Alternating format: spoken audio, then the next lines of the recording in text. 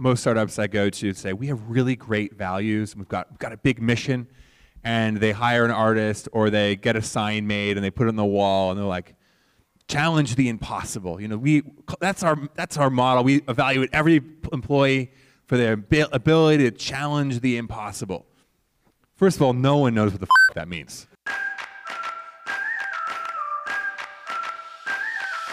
Welcome to Startupville, the show where we discuss what it's like to build a tech startup and a startup ecosystem in a small city.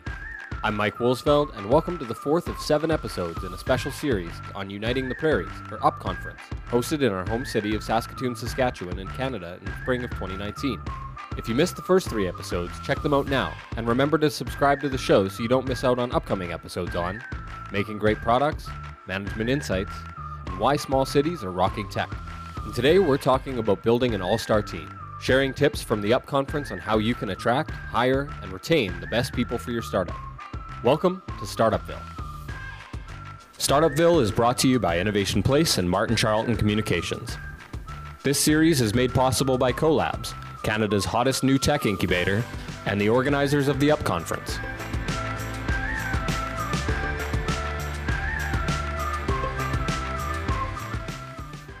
Startups are hard work.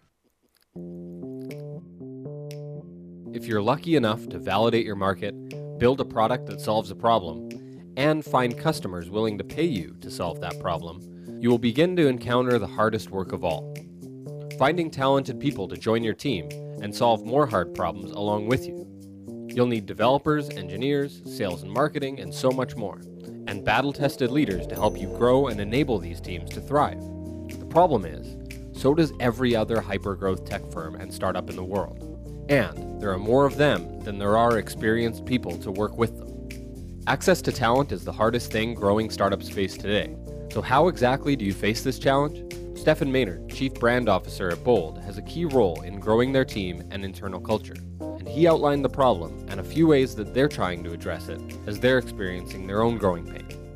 I think in the tech sector, the good news is there are a lot of jobs out there and it's a great space to be. The bad news for employers is that it's tough to find talent. So our biggest challenge right now is, how are we going to find 200 people this year? How many can we find in the prairies? How long can we just stick in just Winnipeg?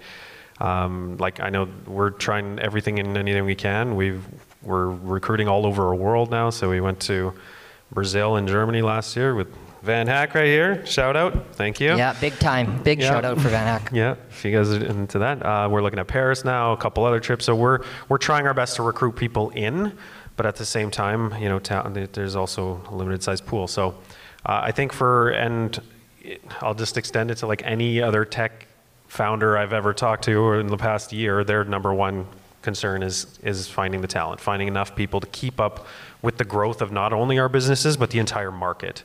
It's on fire, things are happening, and I think that's always going to be a challenge. And then there are a lot of operational issues that come with scaling too. So it kind of sounds like you're whining about growing, so I don't really want to get into it. But for us, for a great example is we've been in business 7 years. We've already moved offices 9 times. It's a stupid problem, but it is a problem. It takes a lot of time to constantly be looking for offices and locations and what's next and what's available. And so, it's a great problem to have, I know. But it is, I think scaling and keeping up with the scale when you are successful is going to be a challenge in the next little while. Attracting new employees is hard enough, but the best tech talent is always in high demand. So when they arrive at your company, they never really leave the talent pool. Your highest performers will have enticing opportunities staring them in the face on a regular basis. So it's absolutely crucial that your company is an enjoyable and, most importantly, rewarding place to work, so that in their eyes, you're always their best option. Bold, like many growing startups, has invested heavily into doing just that. We invest a ton in our culture and not our people. They're our most valuable asset, and I think we have very lofty goals, and the only way we're going to get there is if everybody's on board and believes. We have a ton of perks. So we have beer on tap. We cater lunch for 300 people every single day. We have ping pong, massage chairs, VR room, a whole bunch of things. We have flexible work hours, blah, blah, blah. But at the end of the day, we are also very intentional on making sure people realize those are perks and not culture. They're just a part of your culture. And what we found over time is if you ask them what their favorite thing is, every single person says catered lunch. I don't have to deal with lunch. I don't have to make dinner. I don't have to worry about it. It's the greatest thing ever. But when they leave, that is never their answer. Their answer is always, like if we do an exit interview or whatever, it's always about personal development.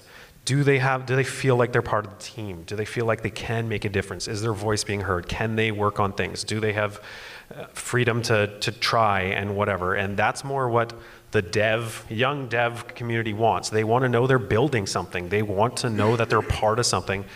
They think they want the perks, which they do and they love, but it's not actually true. So we do a lot to make sure that there's a fine line of that, but also to set expectations. And like, yeah, we do play hard, but we have to work hard in order to play hard. So we have a lot of things. I have a great HR team, and we actually have 2 full-time culture specialists. So their job entirely, 8 hours a day, is to make sure Bold is an awesome place to work. That's all they do, and whatever that means. So yeah, employee surveys, actually finding out what people want instead of assuming and pretending and throwing things at them is valuable. But really, at the end of the day, yeah, like options, so they know they're working for a cause and for be a part of it. Those things will go a long way, and just making people feel like they're part of your team, not just a resource you have that's indispensable. Company culture comes from the top. The founders have to take charge to build an intentional internal culture with your team, so that everybody is unified around a central set of goals and is personally invested in the vision of the company. Though, you can't take an authoritarian approach to setting your company culture. The people on your team are all unique individual human beings. And as your company grows, you need to keep an open dialogue with them to help orient how you continue to build and adapt your culture. Tiffany Kaminsky and her team at Simend did just that, and they came to a surprising but valuable conclusion on their company culture. We actually just went through and we surveyed everyone on our team to see, here's the culture we have today, here's what we want to build, what do you guys think? And we looked at what are all the things that you value in terms of what we offer you as an employer. Is it the competitive salaries? We offer everyone stock options. We're really adamant that we want everyone to have a piece of ownership in our company. Is it, we've just upgraded our benefits? What are the different pieces that really drive us forward? And the answer we got back from our team was Beer Fridays. Beer O'Clock Fridays was the #1 thing they liked about our culture, I kid you not. And it's really become a part of something that brings our team together, as silly as it sounds, is every Friday at 3 or 4 o'clock we go down, we've got craft beer downstairs, we pick some up, we bring them up, and we've got virtual reality, we've got beanbag toss, we've got life-size Jenga, and a bunch of stuff in the office, and people just bring their families or their spouses or friends over, and you get a lot of time outside of just the day-to-day of working with one another. And it's very unique because we have a very, very diverse team, is people actually want to hang out together, which has been pretty incredible to see. And it's just been the small things like that that we found have made a really, really big impact in terms of the culture of our team. Speaking of internal events for your team, nobody is better at throwing events than Picketic, one of Canada's largest event tech companies. And then, they were acquired by one of the world's largest event tech companies, in Eventbrite. So this next chapter of growth and building their internal culture is still being discovered, as Picketic co-founder and CEO, and now site manager at Eventbrite Canada describes, and we're willing to bet that they'll knock it out of the park. Okay, so we invest a lot on culture, and so a lot of it is we're an events company. We do a lot of events, and we do internal events, and we continue to make sure that we have human connection, and that's kind of what we do for our company. But I mean. It's a little bit unique because now we're in a 1,000-person organization. But yeah, so that part I'm just learning how we're going to maintain it. So that's one of my challenges in 2019.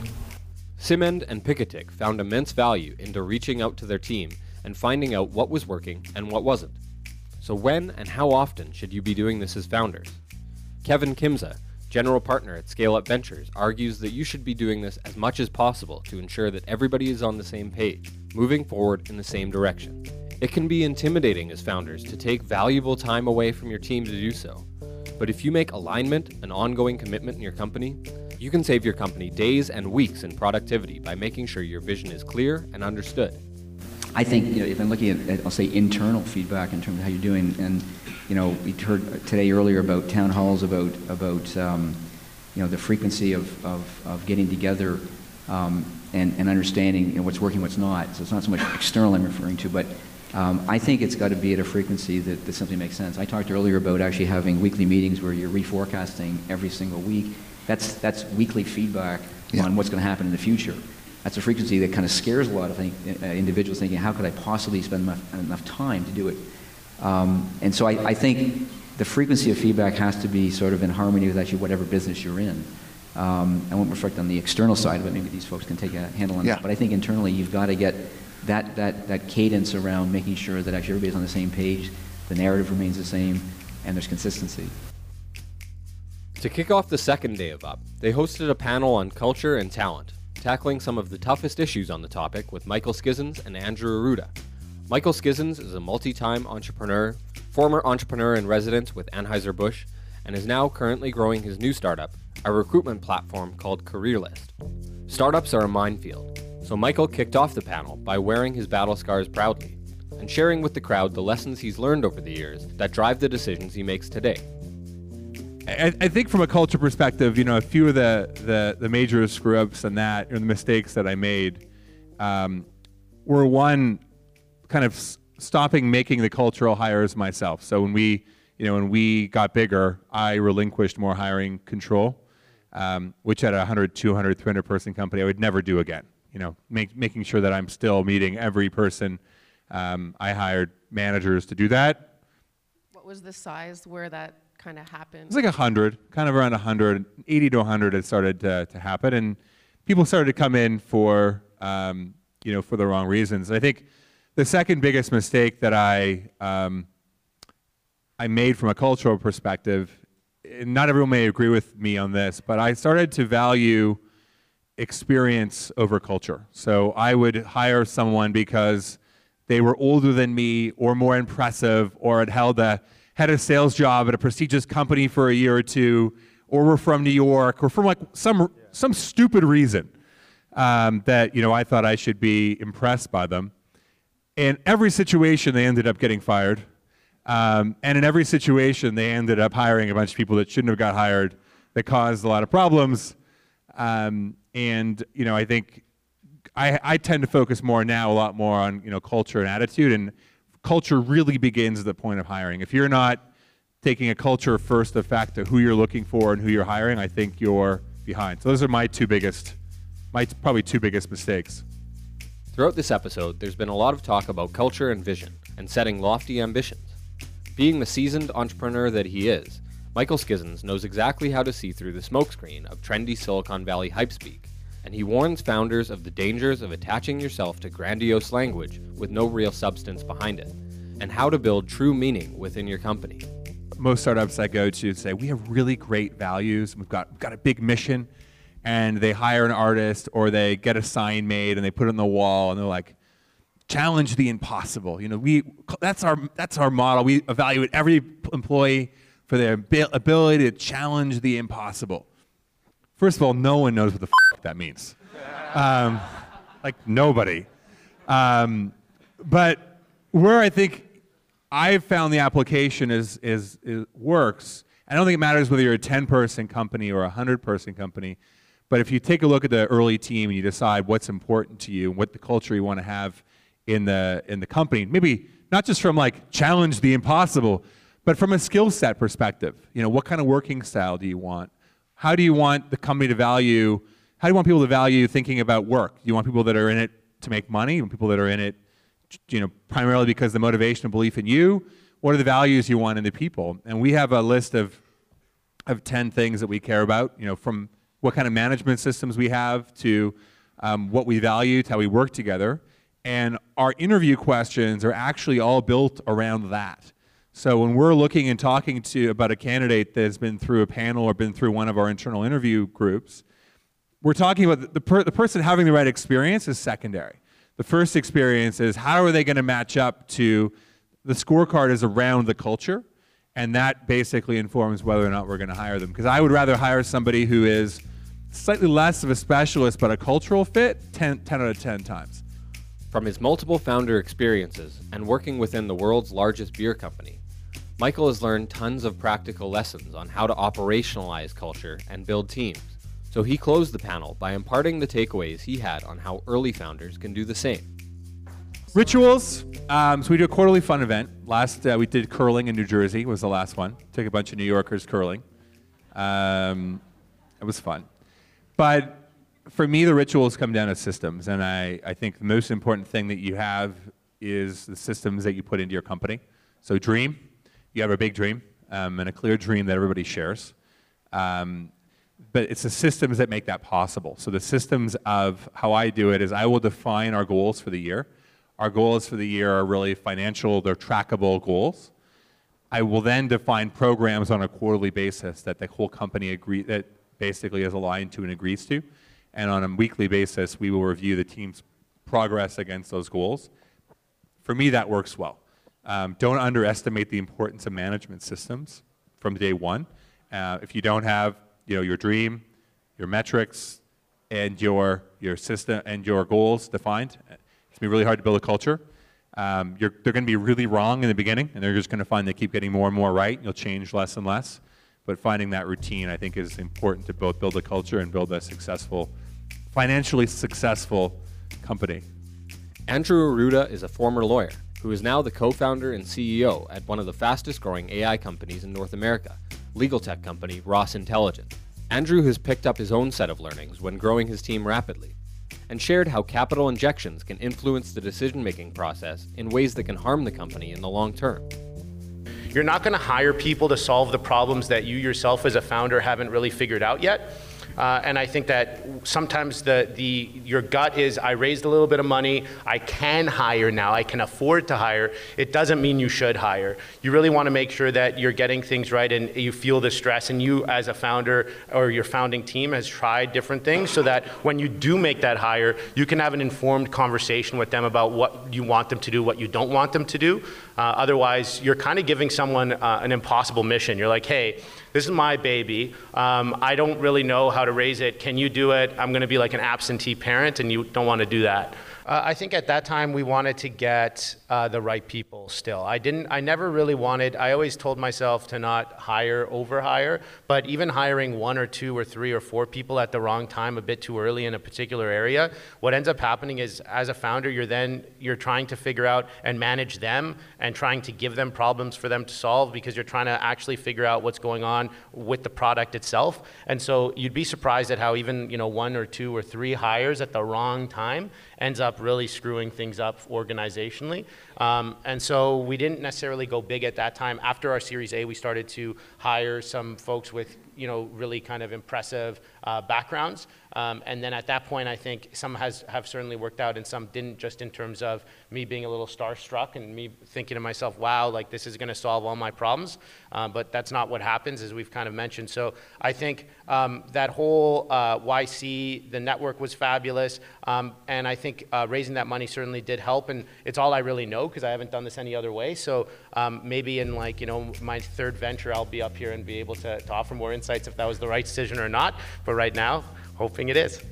One of Andrew's other key learnings was how he tackled the hardest problem in tech, attracting the best talent to their team. They approached this by clearly defining and communicating what made the Ross Intelligence employee experience different and more exciting than the other tech giants. Having this kind of big, lofty, ambitious, clearly defined goal has also attracted engineers who want to do that because, ultimately you can go to a Google, you can go to an Uber, you can go to an Amazon, you can go to a Microsoft, but also, we find ourselves really on the bleeding edge of things, and so keeping that exciting and keeping us, our advantage as a young upstart company is that we move fast, we can outmaneuver giants, and just keeping that as part of, in the hiring process and making sure that any applicant sees that. Andrew has gone through his own struggles and growing pains, learning the tough lessons about team and culture along the way. At one point, Andrew and his team noticed some cracks that were starting to develop in how engaged their employees were in the company. What he did, and what many founders can learn from, is he made the hard move to do a personal gut check on the situation, take responsibility for the problem, how he as a founder had a role in being the cause, and also the solution. Yeah, so I think ultimately, it happens by, employees not necessarily in your one-on-ones, aren't necessarily as talkative, they're kind of not sharing everything that's going on, and I think ultimately it flows directly from the founders. And so what I ended up starting to realize is all my bad habits were actually being mirrored by my employees, and if I didn't fix myself, then it was really ultimately my fault. And so I ended up getting a great coach and putting out surveys to the team and saying, hey, where can I improve, and really leading by example. And then it was pretty neat. What I started to see is everyone started to rally behind that. And I think ultimately, instead of just getting upset about, hey, we need to do more, and I don't know why there's such, miscommunications and stuff, it's ultimately, it lands on you as the founder and the founding team. So that's kind of how we fixed it. And we also run into a bit of a problem where we have San Francisco and Toronto office, so large feedback loops. But if you have that strong culture and you build that, you can end up building something really strong and it working out. In the end, culture begins and ends with the founders. So we'll end this episode with this. Andrew closed the panel by emphasizing that there's a lot of personal responsibility that founders inevitably take on. He encouraged founders to be open and honest with yourself throughout the whole process. And the only way a startup can succeed is with founders who know their company and themselves inside and out. And I think ultimately, if I were to leave everyone with a parting thought, it would be ultimately culture really flows from you. And so if you're thinking, why is that person acting or behaving that way? Most likely, if you hold up a mirror, you're going to see that bad attribute and what you're complaining about in yourself. And so make sure that the first step is really ensuring that you clean that up. You lead as a leader that's humble, that is able to say when they don't know something. And I think there's a lot of pressure early on, because when you're raising based off of your idea and team, you always have to tell investors, I get it, I'm this big deal. And you almost have to do that. But then it's hard to turn that off when you actually start actually working with your employees. So your outward projection is one thing. And then even with your investors, make sure that you are transparent with them and you make sure that you inform them of everything that's going on early on. And that culture doesn't stop with your team. It continues through in all of your relationships. And I think the last thing I'll say is don't ever forget about yourself in the process. You ultimately start writing checks against yourself, your health, your mental health throughout the process early on, and you can kind of lose yourself. And so I think that that's really important, and don't underestimate that. And it's okay to feel like you need to take a break and to unplug. And those were things at the beginning. I was like, I'm going to be a superhero. I don't need very much sleep, like hustle and all that. And then I ended up getting pretty burnt out. So just keep in mind that what we're doing is really, really hard. It's really cool to be part of startup culture right now. It's hip. It's, part of, what people want to do. But it's a job, it's hard work, and people are going to work for you, and you owe them a responsibility of being a really good leader and leading by example. So it's a lot of responsibility, and make sure that you're ready for that early on, because there's going to be a lot asked of you throughout the process.